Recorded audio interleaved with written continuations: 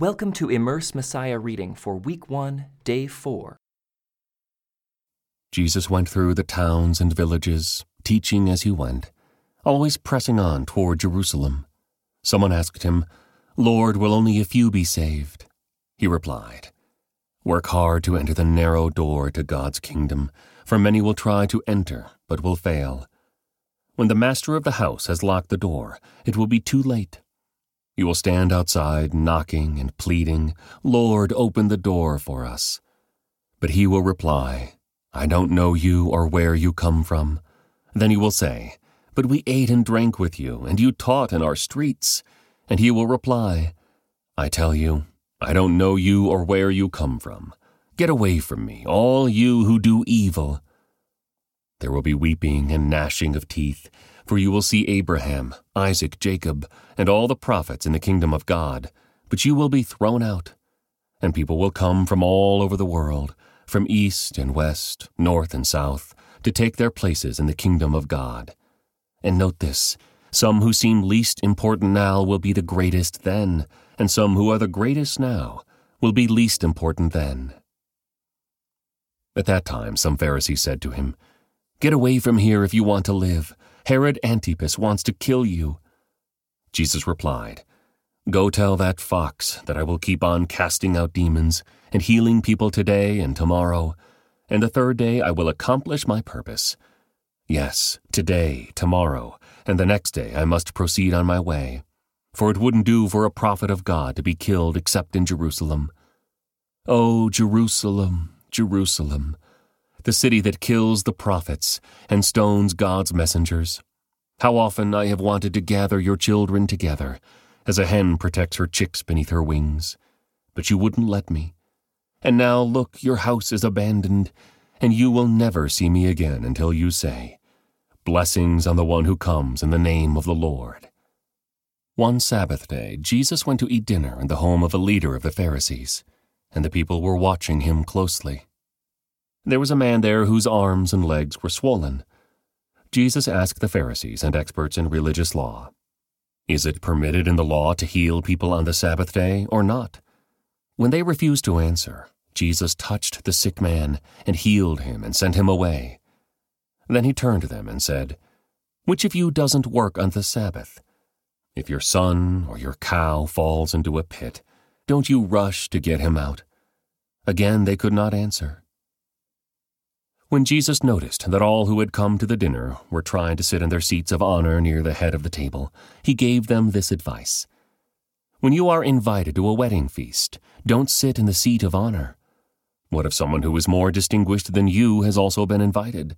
The host will come and say, 'Give this person your seat.' Then you will be embarrassed, and you will have to take whatever seat is left at the foot of the table. Instead, take the lowest place at the foot of the table.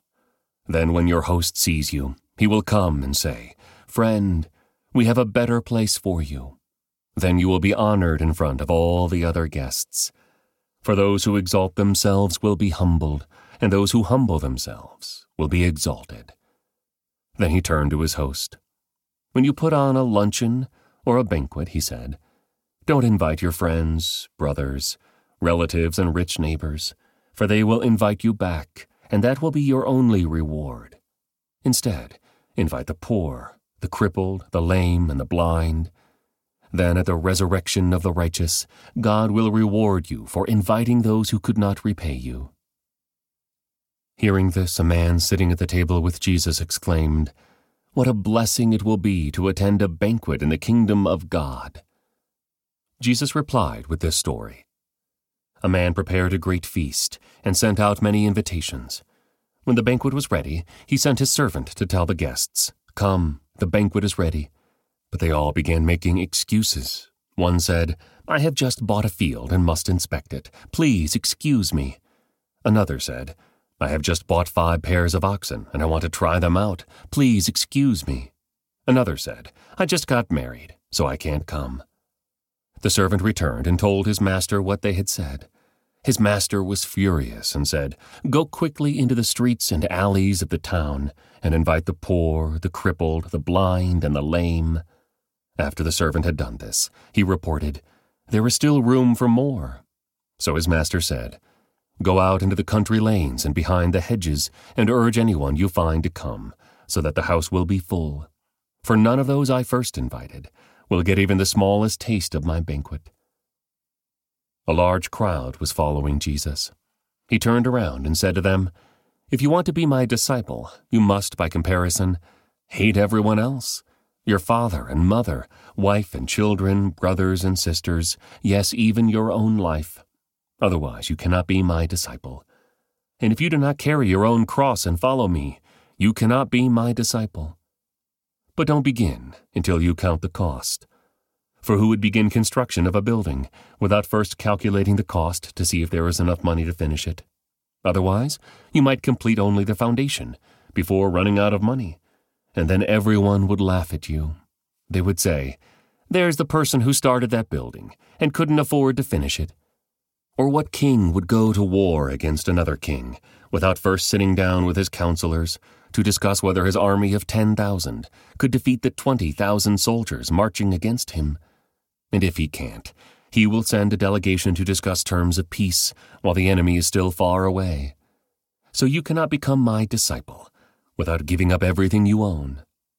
Salt is good for seasoning, but if it loses its flavor, how do you make it salty again? Flavorless salt is good neither for the soil nor for the manure pile. It is thrown away. Anyone with ears to hear should listen and understand." Tax collectors and other notorious sinners often came to listen to Jesus teach. This made the Pharisees and teachers of religious law complain that he was associating with such sinful people, even eating with them. So Jesus told them this story. "If a man has 100 sheep, and one of them gets lost, what will he do? Won't he leave the 99 others in the wilderness and go to search for the one that is lost until he finds it? And when he has found it, he will joyfully carry it home on his shoulders. When he arrives, he will call together his friends and neighbors, saying, 'Rejoice with me, because I have found my lost sheep.' In the same way, there is more joy in heaven over one lost sinner who repents and returns to God than over 99 others who are righteous and haven't strayed away. Or suppose a woman has 10 silver coins and loses one. Won't she light a lamp and sweep the entire house and search carefully until she finds it? And when she finds it, she will call in her friends and neighbors and say, 'Rejoice with me, because I have found my lost coin.' In the same way, there is joy in the presence of God's angels when even one sinner repents." To illustrate the point further, Jesus told them this story. A man had 2 sons. The younger son told his father, "I want my share of your estate now, before you die." So his father agreed to divide his wealth between his sons. A few days later, this younger son packed all his belongings and moved to a distant land. And there he wasted all his money in wild living. About the time his money ran out, a great famine swept over the land, and he began to starve. He persuaded a local farmer to hire him, and the man sent him into his fields to feed the pigs. The young man became so hungry that even the pods he was feeding the pigs looked good to him, but no one gave him anything. When he finally came to his senses, he said to himself, "At home even the hired servants have food enough to spare, and here I am dying of hunger. I will go home to my father and say, 'Father, I have sinned against both heaven and you, and I am no longer worthy of being called your son. Please take me on as a hired servant.' So he returned home to his father. And while he was still a long way off, his father saw him coming. Filled with love and compassion, he ran to his son, embraced him, and kissed him. His son said to him, 'Father, I have sinned against both heaven and you, and I am no longer worthy of being called your son.' But his father said to the servants, 'Quick, bring the finest robe in the house and put it on him. Get a ring for his finger and sandals for his feet, and kill the calf we have been fattening. We must celebrate with a feast, for this son of mine was dead and has now returned to life. He was lost, but now he is found.' So the party began. Meanwhile, the older son was in the fields working. When he returned home, he heard music and dancing in the house, and he asked one of the servants what was going on. "Your brother is back," he was told, "and your father has killed the fattened calf. We are celebrating because of his safe return." The older brother was angry and wouldn't go in. His father came out and begged him, but he replied, "All these years I've slaved for you, and never once refused to do a single thing you told me to. And in all that time you never gave me even one young goat for a feast with my friends. Yet when this son of yours comes back after squandering your money on prostitutes, you celebrate by killing the fattened calf." His father said to him, "Look, dear son, you have always stayed by me, and everything I have is yours. We had to celebrate this happy day, for your brother was dead and has come back to life. He was lost, but now he is found." Jesus told this story to his disciples. There was a certain rich man who had a manager handling his affairs. One day a report came that the manager was wasting his employer's money, so the employer called him in and said, "What's this I hear about you? Get your report in order, because you're going to be fired." The manager thought to himself, "Now what? My boss has fired me. I don't have the strength to dig ditches, and I'm too proud to beg. I know how to ensure that I'll have plenty of friends who will give me a home when I am fired." So he invited each person who owed money to his employer to come and discuss the situation. He asked the first one, "How much do you owe him?" The man replied, "I owe him 800 gallons of olive oil." So the manager told him, "Take the bill and quickly change it to 400 gallons. "And how much do you owe my employer?" he asked the next man. "I owe him 1,000 bushels of wheat," was the reply. "Here," the manager said, "take the bill and change it to 800 bushels. The rich man had to admire the dishonest rascal for being so shrewd. And it is true that the children of this world are more shrewd in dealing with the world around them than are the children of the light. Here's the lesson. Use your worldly resources to benefit others and make friends. Then when your possessions are gone, they will welcome you to an eternal home. If you are faithful in little things, you will be faithful in large ones. But if you are dishonest in little things, you won't be honest with greater responsibilities. And if you are untrustworthy about worldly wealth, who will trust you with the true riches of heaven? And if you are not faithful with other people's things, why should you be trusted with things of your own? No one can serve two masters, for you will hate one and love the other. You will be devoted to one and despise the other. You cannot serve God and be enslaved to money. The Pharisees, who dearly loved their money, heard all this and scoffed at him. Then he said to them, "You like to appear righteous in public, but God knows your hearts. What this world honors is detestable in the sight of God." Until John the Baptist, the law of Moses and the messages of the prophets were your guides. But now the good news of the kingdom of God is preached, and everyone is eager to get in. But that doesn't mean that the law has lost its force. It is easier for heaven and earth to disappear than for the smallest point of God's law to be overturned.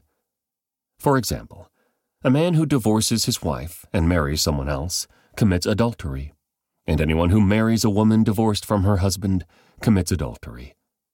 Jesus said, "There was a certain rich man who was splendidly clothed in purple and fine linen, and who lived each day in luxury. At his gate lay a poor man named Lazarus, who was covered with sores. As Lazarus lay there longing for scraps from the rich man's table, the dogs would come and lick his open sores. Finally, the poor man died and was carried by the angels to sit beside Abraham at the heavenly banquet. The rich man also died and was buried, and he went to the place of the dead. There, in torment, he saw Abraham in the far distance with Lazarus at his side. The rich man shouted, 'Father Abraham, have some pity. Send Lazarus over here to dip the tip of his finger in water and cool my tongue. I am in anguish in these flames.' But Abraham said to him, 'Son, remember that during your lifetime you had everything you wanted, and Lazarus had nothing. So now he is here being comforted, and you are in anguish. And besides, there is a great chasm separating us. No one can cross over to you from here, and no one can cross over to us from there." Then the rich man said, "Please, Father Abraham, at least send him to my father's home, for I have 5 brothers, and I want him to warn them so they don't end up in this place of torment." But Abraham said, "Moses and the prophets have warned them. Your brothers can read what they wrote." The rich man replied, "No, Father Abraham, but if someone is sent to them from the dead, then they will repent of their sins and turn to God." But Abraham said, "If they won't listen to Moses and the prophets, they won't be persuaded even if someone rises from the dead." One day Jesus said to his disciples, "There will always be temptations to sin, but what sorrow awaits the person who does the tempting? It would be better to be thrown into the sea with a millstone hung around your neck than to cause one of these little ones to fall into sin. So watch yourselves. If another believer sins, rebuke that person. Then if there is repentance, forgive. Even if that person wrongs you 7 times a day, and each time turns again and asks forgiveness, you must forgive." The apostle said to the Lord, "Show us how to increase our faith." The Lord answered, "If you had faith even as small as a mustard seed, you could say to this mulberry tree, 'May you be uprooted and be planted in the sea,' and it would obey you. When a servant comes in from plowing or taking care of sheep, does his master say, 'Come in and eat with me'? No, he says, 'Prepare my meal, put on your apron, and serve me while I eat. Then you can eat later.' And does the master thank the servant for doing what he was told to do? Of course not. In the same way, when you obey me, you should say, 'We are unworthy servants who have simply done our duty.'" As Jesus continued on toward Jerusalem, he reached the border between Galilee and Samaria. As he entered a village there, 10 men with leprosy stood at a distance, crying out, "Jesus, Master, have mercy on us." He looked at them and said, "Go show yourselves to the priests." And as they went, they were cleansed of their leprosy. One of them, when he saw that he was healed, came back to Jesus, shouting, "Praise God!" He fell to the ground at Jesus' feet, thanking him for what he had done. This man was a Samaritan. Jesus asked, "Didn't I heal 10 men? Where are the other 9? Has no one returned to give glory to God except this foreigner?" And Jesus said to the man, "Stand up and go. Your faith has healed you." One day the Pharisees asked Jesus, "When will the kingdom of God come?" Jesus replied, "The kingdom of God can't be detected by visible signs. You won't be able to say, 'Here it is,' or 'It's over there.' For the kingdom of God is already among you." Then he said to his disciples, "The time is coming when you will long to see the day when the Son of Man returns, but you won't see it.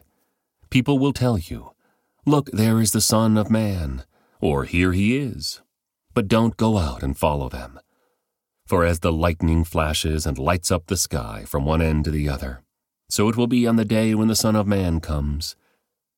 But first the Son of Man must suffer terribly and be rejected by this generation. When the Son of Man returns, it will be like it was in Noah's day. In those days the people enjoyed banquets and parties and weddings, right up to the time Noah entered his boat, and the flood came and destroyed them all. And the world will be as it was in the days of Lot. People went about their daily business, eating and drinking, buying and selling, farming and building, until the morning Lot left Sodom. Then fire and burning sulfur rained down from heaven and destroyed them all. Yes, it will be business as usual, right up to the day when the Son of Man is revealed. On that day, a person out on the deck of a roof must not go down into the house to pack. A person out in the field must not return home. Remember what happened to Lot's wife. If you cling to your life, you will lose it. And if you let your life go, you will save it. That night, 2 people will be asleep in one bed, one will be taken, the other left. 2 women will be grinding flour together at the mill, one will be taken, the other left. "Where will this happen, Lord?" the disciples asked. Jesus replied, "Just as the gathering of vultures shows there is a carcass nearby, so these signs indicate that the end is near." One day Jesus told his disciples a story to show that they should always pray and never give up. There was a judge in a certain city, he said, who neither feared God nor cared about people. A widow of that city came to him repeatedly, saying, "Give me justice in this dispute with my enemy." The judge ignored her for a while, but finally he said to himself, "I don't fear God or care about people, but this woman is driving me crazy. I'm going to see that she gets justice, because she is wearing me out with her constant requests." Then the Lord said, "Learn a lesson from this unjust judge. Even he rendered a just decision in the end. So don't you think God will surely give justice to his chosen people who cry out to him day and night? Will he keep putting them off? I tell you, he will grant justice to them quickly. But when the Son of Man returns, how many will he find on the earth who have faith?"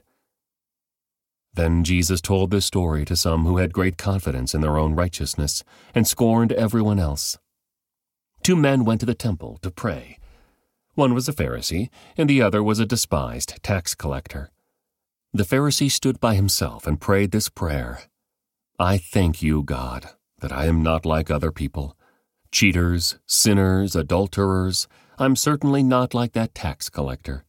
I fast twice a week, and I give you 1/10 of my income." But the tax collector stood at a distance and dared not even lift his eyes to heaven as he prayed. Instead, he beat his chest in sorrow, saying, "Oh God, be merciful to me, for I am a sinner."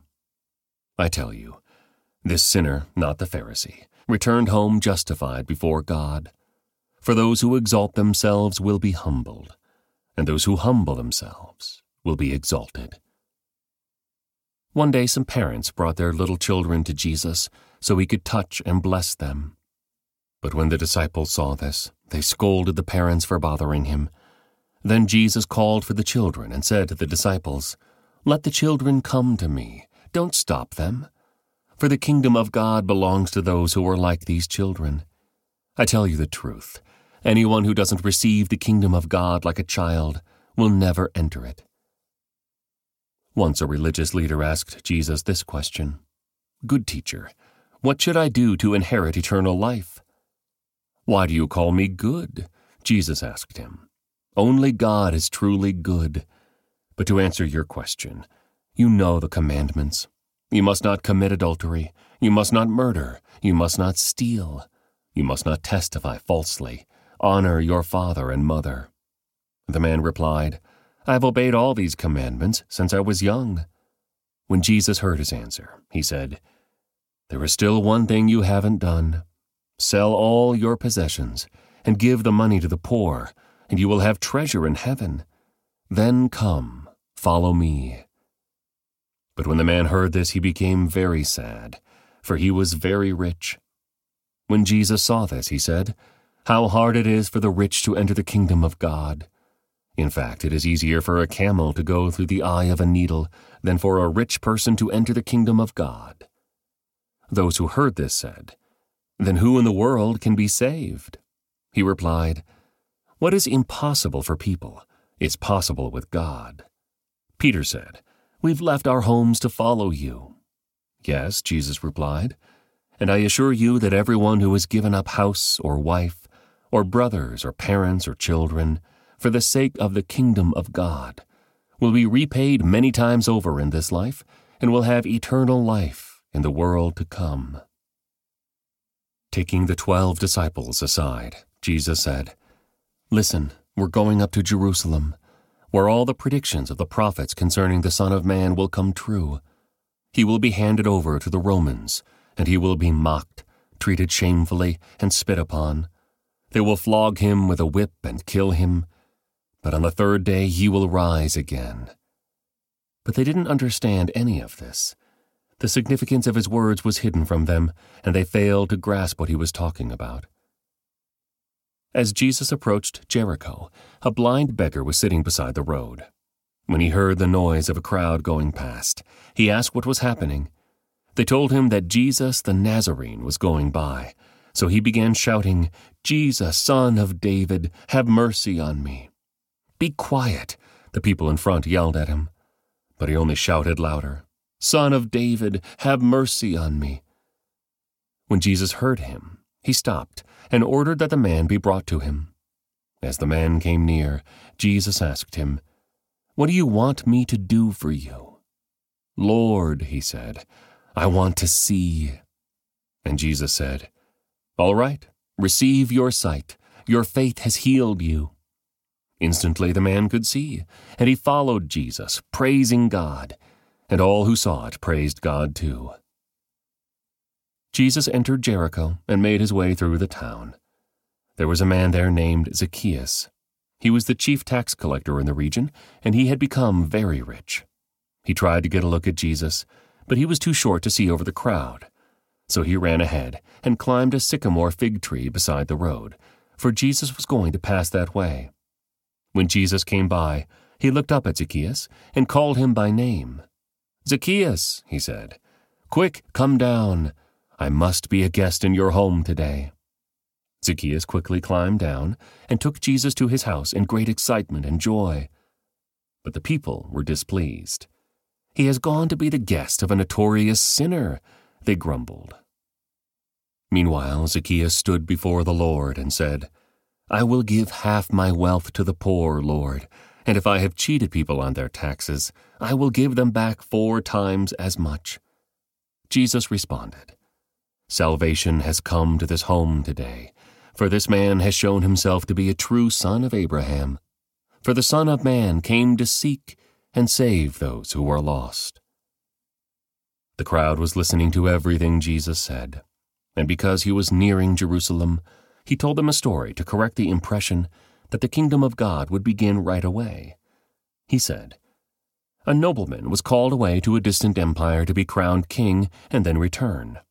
Before he left, he called together 10 of his servants and divided among them 10 pounds of silver, saying, 'Invest this for me while I am gone.' But his people hated him and sent a delegation after him to say, 'We do not want him to be our king.' After he was crowned king, he returned and called in the servants to whom he had given the money. He wanted to find out what their profits were. The first servant reported, 'Master, I invested your money and made 10 times the original amount.' 'Well done,' the king exclaimed. 'You are a good servant. You have been faithful with the little I entrusted to you, so you will be governor of 10 cities as your reward.' The next servant reported, 'Master, I invested your money and made 5 times the original amount.' 'Well done,' the king said. 'You will be governor over 5 cities.' But the third servant brought back only the original amount of money and said, 'Master, I hid your money and kept it safe. I was afraid because you are a hard man to deal with, taking what isn't yours and harvesting crops you didn't plant.' 'You wicked servant,' the king roared. 'Your own words condemn you. If you knew that I'm a hard man who takes what isn't mine and harvests crops I didn't plant, why didn't you deposit my money in the bank? At least I could have gotten some interest on it.' Then turning to the other standing nearby, the king ordered, 'Take the money from this servant and give it to the one who has 10 pounds. "'But master,' they said, 'he already has 10 pounds. "'Yes,' the king replied, 'and to those who use well what they are given, even more will be given. But from those who do nothing, even what little they have will be taken away. And as for these enemies of mine who didn't want me to be their king, bring them in and execute them right here in front of me.'" This concludes today's Immerse Reading Experience. Thank you for joining us.